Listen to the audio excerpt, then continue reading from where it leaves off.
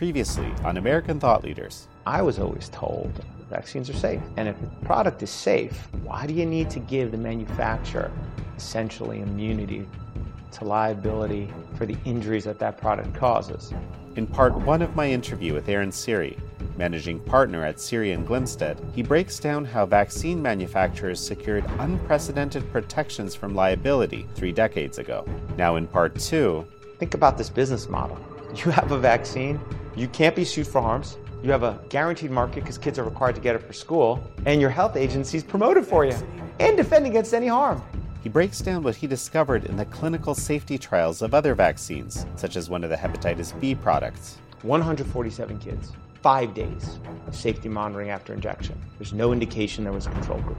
COVID-19 vaccines, they called rushed. They said the clinical trials were rushed.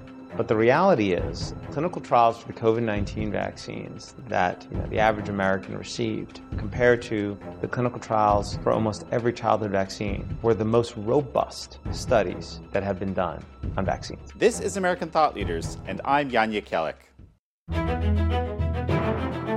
You're flipping the way I've been thinking about all this on its head, okay? And let me explain why. You have all these doctors out there, right, that are saying, whether it's early treatment, I was doing early treatment, I was saving people, my hospital stopped me. I had better results than hospital protocols. They stopped me. They did not let me. Doctors in tears. Dr. Paul Marik,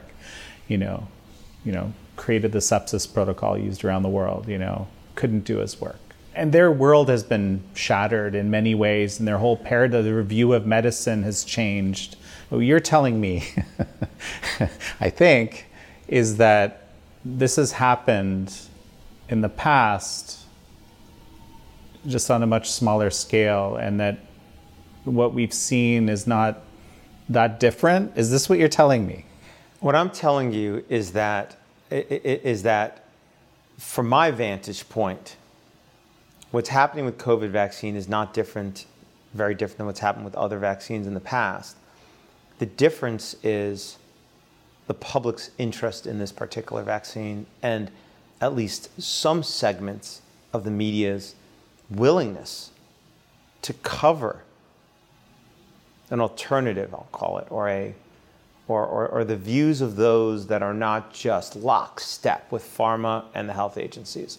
Having been involved with these products, and I just have to stress that these are medical products sold by pharmaceutical companies for profit that have no immunity to any injury. They're not given to Moses at Sinai. They have no magical properties. They're just a medical product that have a certain safety profile and a certain efficacy profile. And there's a reality to that. And then there's what you're taught to think those two things are, okay? With that said, COVID vaccines didn't enter into a vacuum. They were rolled into a very long established paradigm and way things are done with regards to vaccines in America. People are shocked that you can't sue a COVID manufacturer for injuries from their vaccine. Wow, doesn't that create a moral hazard? I mean, that disincentivizes them from doing a proper clinical trial because their interest is to make as much money as possible. That disincentivizes them from studying safety. Sure it does. Of course it does. But that's the same with every other vaccine. And those vaccines are given to babies who can't talk, can't describe their symptoms. And it's given to a very small cohort, and it's rolled out over time. Well, but presumably because you will see a safety signal early on in that small cohort, and you can stop the use, which has obviously happened, right? Of vaccines that have significant signal harm. Where? Well, you tell me. Yeah. So let's step all the way back then, okay? And let's just look at product safety. How do we assure? We touched on this a lot earlier in this when we started here. But there are basically 2 ways you assure product safety. The way you really assure it is letting class action and product liability attorneys sue the manufacturer, if their product has a problem, if it has an efficacy issue, or it has a safety issue. That is how you assure products are safe in America. That is what makes products safe in America. That is why your car is safer. That normal market force has gone away. All the class action attorneys, all the product liability attorneys have been neutered. They can't do anything. They have no incentive to sue the pharmaceutical companies to make them safer. It is not only the suits that assure the products are safer, it is the threat, it is the potential of those suits, of that liability that assures the products are safer. So you have taken away the normal, the primary, the way we really assure product safety in this country. Gone since 1986. There's a secondary way we assure products are safe in America. It is a far weaker way, and that is regulatory oversight. We have regulators. Even in the car industry, we have regulators. They do some good. But here, those regulators are completely conflicted for two reasons. Number one, the very same department of the United States government, the Department of Health and Human Services, that is the department under which you have the CDC, the FDA, the NIH, go down the list of over 20 health agencies. They all live in that one department. That department is responsible for promoting vaccines. And yet they also made it responsible for the safety of vaccines. Those are in conflict. If you tell an agent's department, promote this product, and then you tell them, well, sure, it's safe, finding any safety issue undermines the promotion function. That is why whenever there has been a department in the United States government that is responsible for promoting an industry, the Congress has taken away the safety function. The Department of Transportation is responsible for promoting aviation. That's why the NTSB was created, the National Transportation Safety Board, completely independent of the Department of Transportation. They're completely independent. That is responsible for safety. Similarly, nuclear power. There's a Department of Energy that promotes nuclear energy. There's a completely separate department, completely independent. It's responsible for regulating nuclear power plant safety. But when it comes to vaccines, one department. First problem. Second problem. And I don't know any other product that has this problem of any kind, is that, and I mentioned this earlier, in 1986, when Congress gave vaccine manufacturers immunity for injuries caused by their vaccine products, not just the 3 that were hurting people back in 86, but any of the future ones, and you go look at the childhood schedule, there's a lot more. It's a gold rush in many ways. It provided an avenue for people to get some financial relief. And that was creating the Vaccine Injury Compensation Program, which is within HHS. And who do you sue? I mentioned this earlier. You sue the Secretary of the Department of Health and Human Services. That's what our firm does every day. We sue on behalf of people injured by vaccines. And when we do, we literally name the plaintiff, their name, versus the name of the Secretary of the Department of HHS in his capacity as the Secretary of the Department of Health and Human Services. The very same department that's responsible for safety. Think about that. You are making it so that if the CDC or FDA or NIH publish any study that shows a Hep B vaccine causes X issue, or any other vaccine has a problem, you have just created the evidence against yourself. HHS will have just created evidence to indict itself that then make it liable in the vaccine court. There's an entire specialized department in the Department of Justice of attorneys who just fight against people injured by vaccines bringing a claim. So before we talk about that just for a second, I just want you to really put that in perspective, okay? It's so bad. And so our health agencies are really, in many ways, they're hopelessly conflicted. They are in a position where they focus on the promotion function really well and the defense function really well.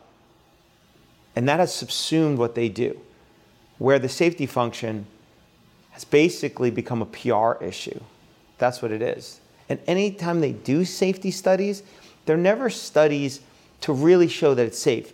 They're reactionary to a PR issue around a vaccine. And if you look at the vaccine safety literature, you'll find that. So when COVID vaccine came around, it loaded onto this same exact paradigm. Our health agencies for decades now have been so attuned to just promoting vaccines, defending vaccines. COVID vaccine just slots right into that. What about this whole natural immunity? This is one of the things that made me question a lot of things, right? Early on, when the natural immunity was denied, right? That it was a thing for this disease, whereas it had been for every other coronavirus, it was fine, right? Early on, I wondered, well, okay, it did come from China, it likely came from a lab. Is this maybe the reason? I don't know, right? But very quickly, we found out that natural immunity was a thing, in fact, and it was very effective. So was it just standard operating procedure, are you telling me, for the promotion arm of these agencies to basically deny natural immunity? You found out that natural immunity, you mean the thing that's kept humans alive for forever, is a thing? Yeah. Well, no. I mean, the default. Do you see what I mean?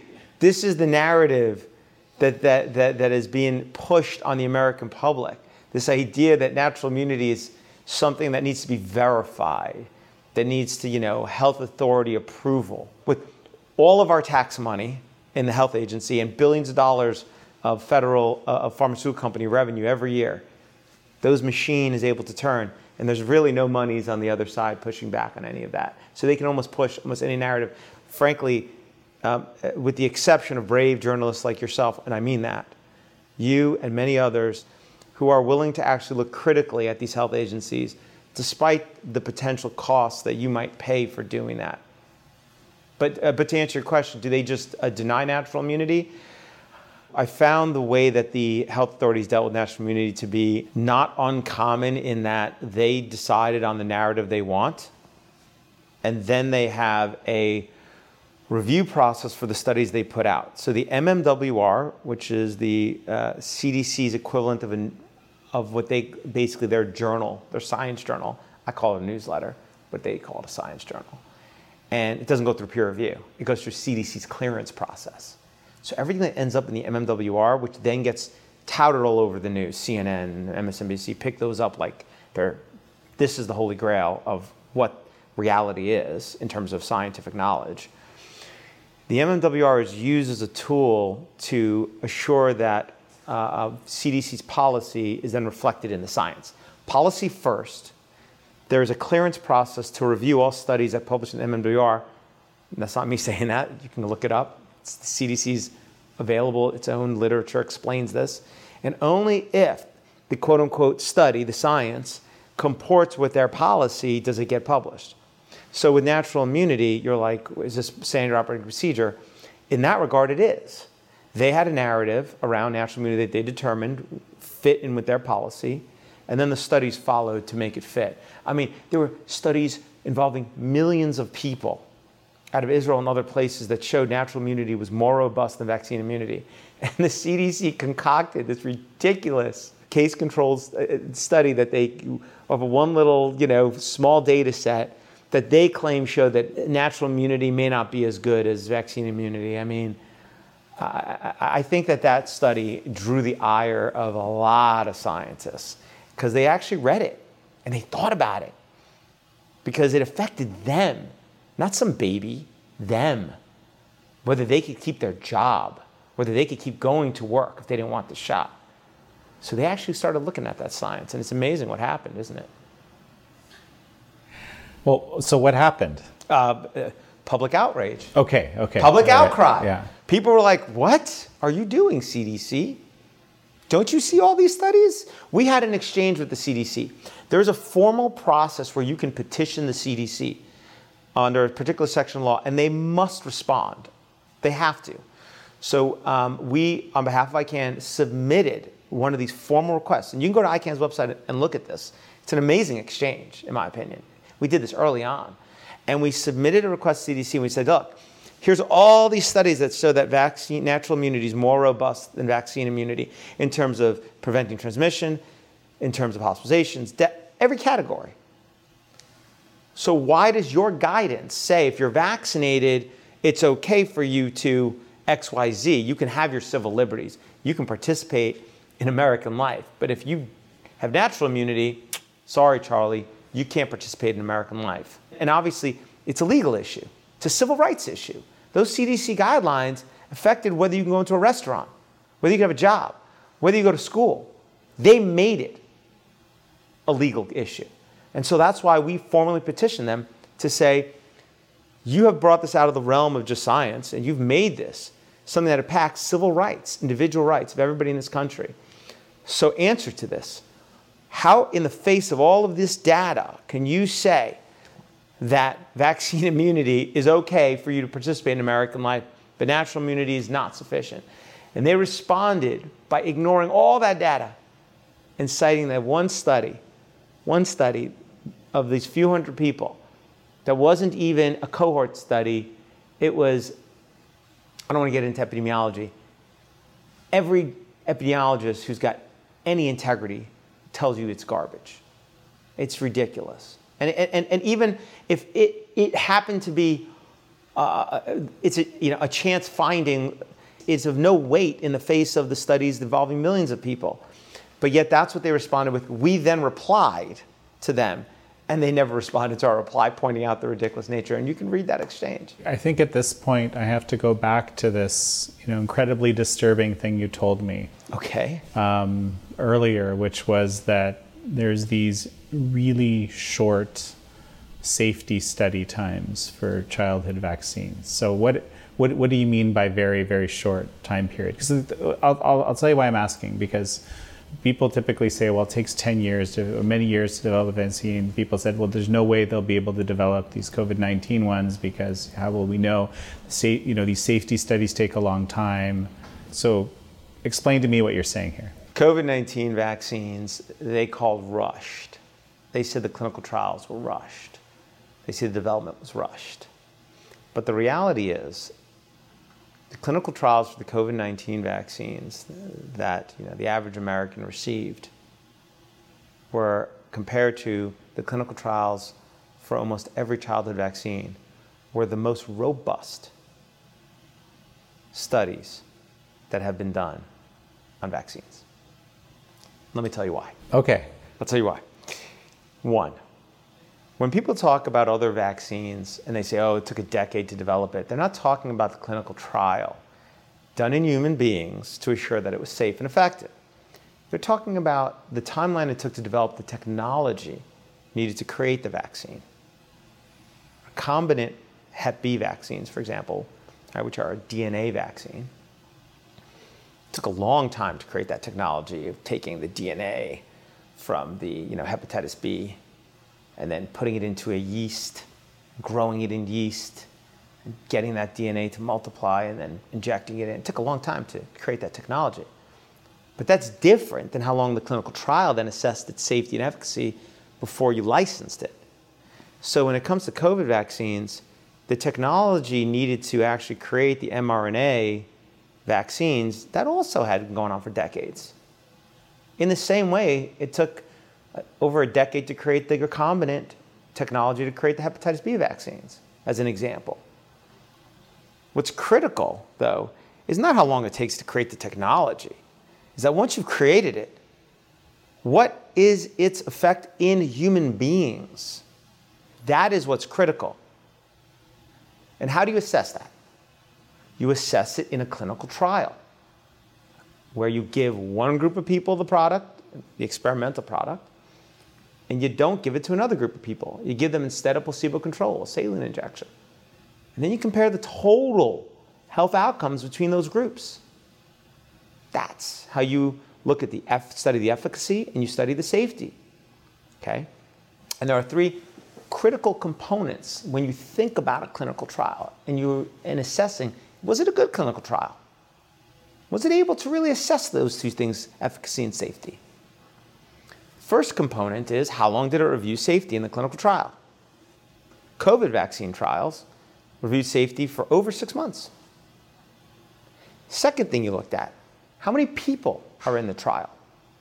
Meaning, how well powered is it? The more people in the trial, the more likely you are to pick up a safety signal or an issue. So that's the second factor you look at.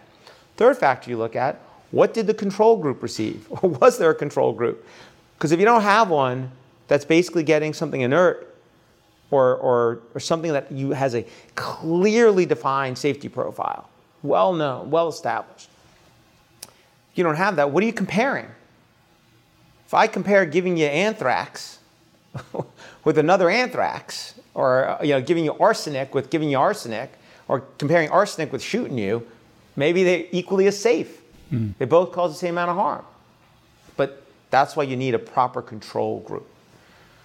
COVID vaccines, for the first thing, over 6 months of safety review period, we said 30,000 people, and they had a placebo control group for an average of 2 months. We know that at some point they vaccinated the placebo control group, but at least they had one for an average of 2 months. Let's look at, for example, the hepatitis B vaccine given to babies. There are 2 hepatitis B vaccines given to babies when they're first born, first day of life, and then at 1 month and at 6 months. One is made by Merck, Recombavax HB, and one is made by GSK, Engerix-B. Those 2. Before I tell you how long the safety was, before I tell you how many kids were involved, and before I tell you what the control was, let me just say that what I'm about to tell you, if you told me that what I'm about to tell you, I'd say no way. I don't believe it. Here it is. 147 kids, 5 days of safety monitoring after injection. There's no indication there was a control group. COVID vaccines have over 6 months of safety review in a clinical trial that relied upon by the FDA to license it. Hepatitis B vaccine given to newborn had 5 days of safety monitoring after injection. 30,000 people in the COVID-19 vaccine clinical trial for Pfizer, even more for Moderna. Or maybe I have that backwards. One of the two. One had about 45,000. Hep B vaccine, doesn't appear there was even a control group. And even if there was, what are you going to do with 147 kids of data? If the injury, unless the injury is like 1 in 5, or 1 in 3 kids, right? You're right. It does strain credulity. Would you like me to? Right? And let me just, for anybody watching this, don't take my word for it. Go to the FDA website. In fact, can I show this to you? Can I show it to you right now? Yeah, please. If you go to FDA licensed vaccines, go to Google and you can search for, or go to DuckDuckGo or your search engine of choice, and search for FDA licensed vaccines. The first result will be a page on the FDA website called Vaccines Licensed for Use in the United States. And I've got it actually open right here. And I'm going to scroll down to hepatitis B and Recombavax HB. And I'm going to click on it. And then I'm going to click on the package insert. And in the package insert, you then go to section 6.1. Section 6.1 in all these package inserts is the clinical trials experience. You know how when you get a drug, there's a piece of paper inside, you open it up? Well, section 6.1 is where the FDA requires the manufacturer to explain the clinical trial experience. And that's where it'll tell you what was the clinical trial. And I will read to you exactly what it says regarding the clinical trial in infants. It says, quote, and again, this is on the FDA website, this is Merck's package insert for the Recombavax HB hepatitis B vaccine approved by the FDA. And it says, quote, in 3 clinical studies, 434 doses of Recombavax HB, 5 micrograms, were administered to 147 healthy infants and children up to 10 years of age, who were monitored for 5 days after each dose, period, end quote. Now, I will tell you, when I saw that, and when the folks at ICANN saw that, we also said, it cannot be. It can't be. So we FOIA'd the FDA for the actual clinical trial reports submitted to license this vaccine and Engerix-B. And we have them. And I can confirm to you, the monitoring for safety was 5 days after injection.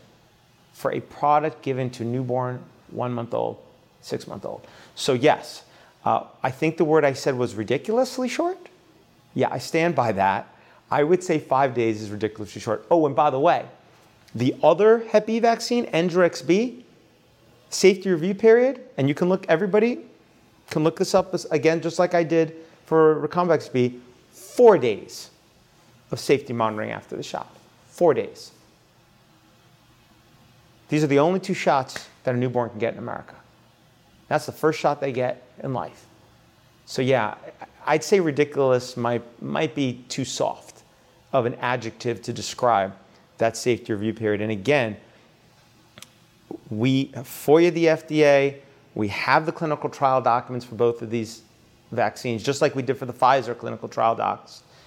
And it is that safety route. In fact, on behalf of ICANN, we have actually filed a formal petition with the FDA to either do a proper clinical trial of this product or withdraw the licensure.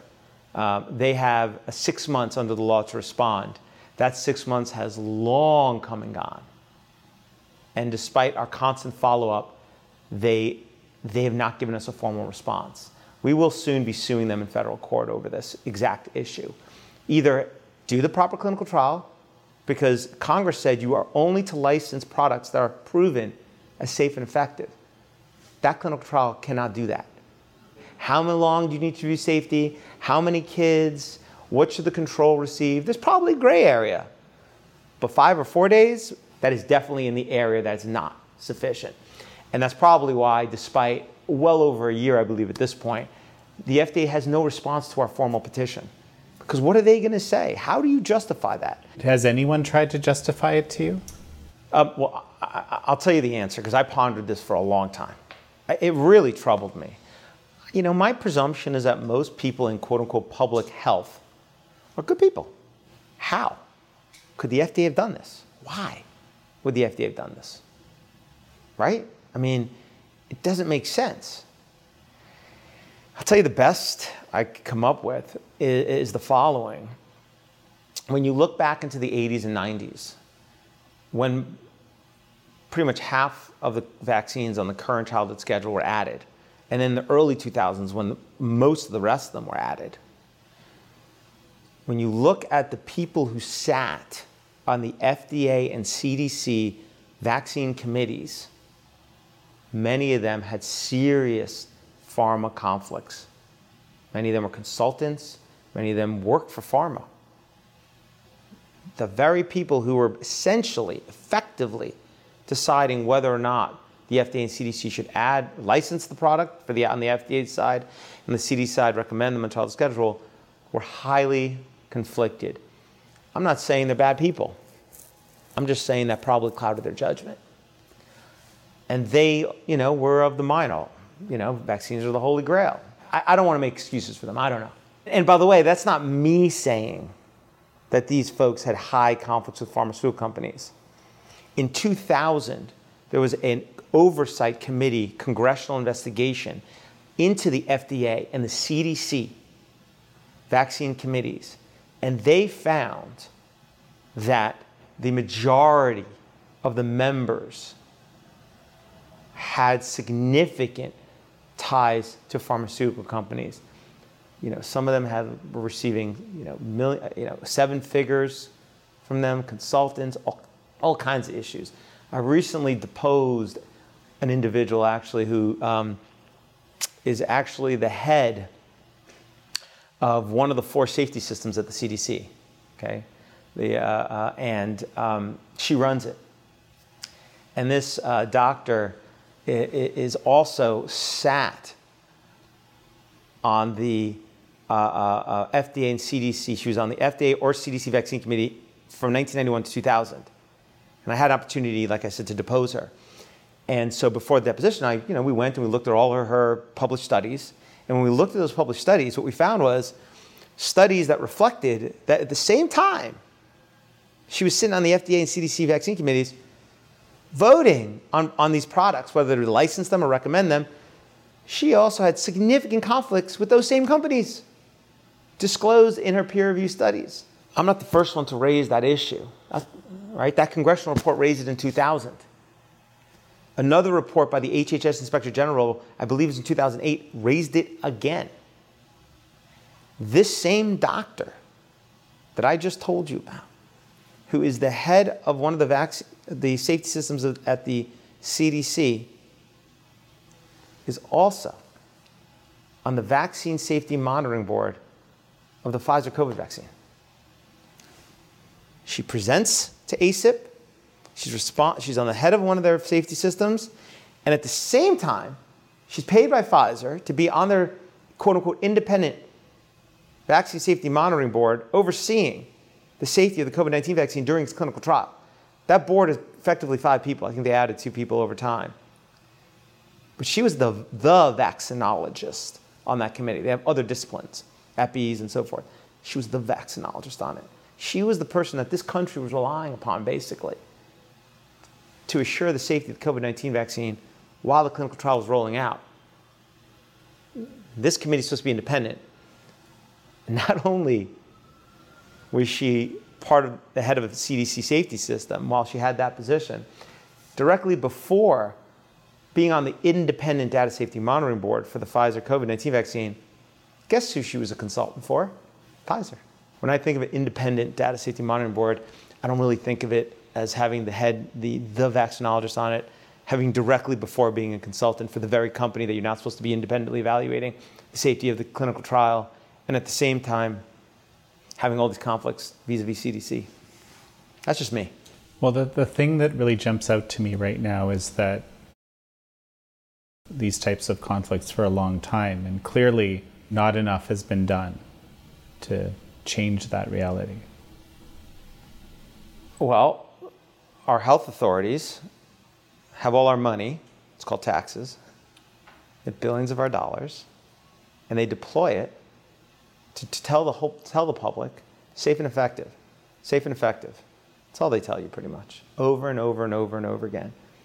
And they use MMWR to create science studies, and they otherwise don't engage in doing any studies other than those that seek to affirm their policy objectives. And then you have the pharmaceutical industry that's a revolving purse of billions of dollars every year selling these products. And they have really great PR firms down in Park Avenue, Manhattan, right? They do an exceptional job for them. So you have the pharmaceutical industry that pumps billions of dollars every year. That is getting billions of dollars. You have the health agencies, and they are all on the same page. Who is on the side of vaccine safety? Who's assuring it? Again, normally it would be the product liability lawyers pushing back on the pharma, but that doesn't exist. Or it would be the regulatory agencies pushing back on the industry, which doesn't exist. Who's there? Who is there assuring the safety of childhood vaccines? There's over 1,400 pharma lobbyists in Congress. How many vaccine safety lobbyists are there? 0, as far as I know. There is no moneyed interest that assures the safety of these products like there is for virtually every other product. You may not like them, but product liability lawyers and class action attorneys have a really important societal function. And they're not here. They're out of this picture. Drugs come off the market all the time. You think pharma companies do it because they're altruistic? No. They do it because they're sued, or there's a threat of liability. Or maybe even the regulators do their job with drugs sometimes. And here's even the craziest part. For almost every other product, when there is a nonprofit organization or a group that seeks to assure the safety of that product, you have consumer groups that want to make cars safer, want to make drugs safer, want to make various products you deal with every day safer. They're lauded typically. People appreciate them. They view them as a public service. They're appreciated.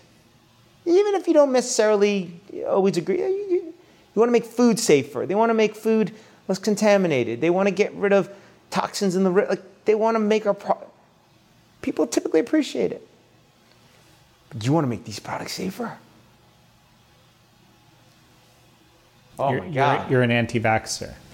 You get labeled with that pejorative and others. But really, at the end of the day, these groups out there are fighting for everybody. even those who don't realize it. ICAN, the nonprofit we represent, they're not looking to take a vaccine away from anybody. They're not looking to pass laws that prevent you from getting shots. They're not looking to pass any laws. They're 501c3. Everybody out there right now in America who is saying to themselves, everybody should have to get them. They're great. I love them all. Great. Maybe you love them. Maybe you love every vaccine. Maybe you love having to wear masks. And maybe you love having to engage stay-at-home protocols. Maybe you love every one of these coerced medical interventions. What happens when the day comes that there's a product you don't want? Then you'll appreciate ICAN. Then you'll appreciate all of these folks who have been fighting to assure the right to informed consent and bodily integrity, for your right to say no. Because at the end of the day, you're not going to be able to fix clinical trials. They're done by pharmaceutical companies. They've got a revolving cash of billions of dollars every year. Unless you take away their profits, that machine's not stopping. You're not going to be able to assure that the health agencies don't have conflicts unless you can undo the 86 Act at a minimum. With 1,400 lobbyists the pharma has, I don't see that happening. So that conflict in our health agency apparatus is not going away. So you're not fixing that, most likely. You're not going to be able to fix the litany of issues that we've discussed over the last, 45 minutes. So at the end of that long train of issues, there's one thing that has to remain sacrosanct. Something that this country was founded on. It's an individual right. The individual right to say, no, I don't want that product in my body or on my body. Whether it's a drug, whether it's a vaccine, whether it's a mask, whether it's anything. No. And it's the ability to say no that is so critical, because it is the last stop on that train to protect you and your child from a product that you might think harms you or your child. If you can't do that without being kicked out of school, thrown out of your job, being excluded from civil society, then you don't really have the right to say no. That is incredibly dangerous. Pharmaceutical companies are very, very smart. You let that platform exist, that platform permits them to not only have a liability for your product, they have a captive market. Think about this business model. You have a vaccine, you can't be sued for harms. You have a guaranteed market because kids are required to get it for school, and your health agencies promote it for you and defend against any harm. It's an incredible business model. You let that keep going, you let that extend to other drugs, other interventions, to the adult population. They're smart. They will load as many drugs as they can onto it. And you've watched it happen over the last 2 years. And there's no intent to stop it. So, people, I hope, will come to appreciate these nonprofits who are fighting for the right to informed consent, fighting for the right to bodily integrity. And hopefully one day, maybe not today, we'll recognize what they were doing as an incredible public service. Aaron, I have one final question as we finish up. You know, there is this subcommittee on weaponization of the federal government, which has been formed. And this, what you described to me, I think could be conceived of as a kind of weaponization of the federal government. If you had a wish list of what this committee would do, what would that be? In the framework of what we've seen over the last 2 years, there'll be a number of things. But one, it would be that the federal government would stop engaging in any of the coercive measures they're currently engaged in to coerce people to get medical products that they don't want. That has to stop. Whether it's by presidential decree, by regulatory mandate, or by the use of the purse to bludgeon states into doing things they may not even want to do, by requiring vaccines, or they're going to withhold funds, or whether you have to require masks, or they have to do something else. Second, the federal government has to get out of the business of violating the First Amendment. They need to stop trying to control what media does, says, trying to get them to censor. Social media is there to make money. Facebook, Twitter, all of these platforms left to their own devices, they want as many users as possible. They wouldn't have deplatformed folks who are basically saying stuff which, when certain people go on CNN and say it, it's fine now. When folks were saying over the last year and a half, they had to be thrown out of social media. It is destructive to our democracy. It is destructive to the whole entire notion of free speech, which is a founding principle of what makes this country great. And from there, I would eliminate any live immunity for any company making any medical product, period. If they can't make a product that's safe enough and effective enough such that the amount of revenue they're generating doesn't exceed the amount of harm measured by dollars, how else are you going to measure it, that it causes, then they should be out of the business and they should go make a better product. So I'll give you those top three. I could probably keep going for a long time, by the way, but I would stop there. And I mean, and the other thing too is that there just needs to be a return, just broadly, to respect of individual and civil rights. It is, I gotta say it again, it is a lack of respect of individual and civil rights that has wrought more harm on humanity when you look back over the ages than anything else.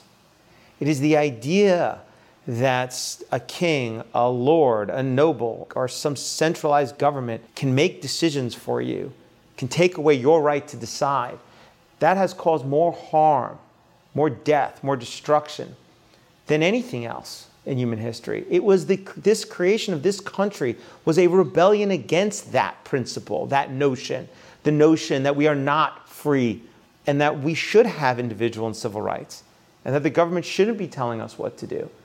Up until a few years ago, I think a good portion of Americans understood that when the US Supreme Court found that neo-Nazis can, as long as there wasn't violence, walk through a Jewish town in Illinois and be able to say what they want to say, because that is free speech under the First Amendment in a public street. Most Americans understood that protecting the rights of those neo-Nazis, as deplorable as you might find them, as deplorable as you might find their message about Jews, but protecting their right to say what they want to say, as long as it doesn't lead to violence, protecting their right to say that, protected all of our right to free speech. That ethos, that understanding, it is amazing how quickly I think so many people in America have lost that understanding over the last 2 years. That the greater harm is taking away those rights. That's the greater harm. And I hope that we can return as a government and as a country to appreciating and respecting those rights. Because without them, we just descend into all the governments of yore before the creation of this country that have wrought so much harm and destruction. And I would say that that is an overarching concern that I hope this committee looks at, thinks about, addresses, and it's my bigger hope in 2023 for this whole country. Well, Aaron Siri, it's such a pleasure to have you on the show. Thank you. Thank you all for joining Aaron Siri and me on this episode of American Thought Leaders. I'm your host, Jan Jekielek.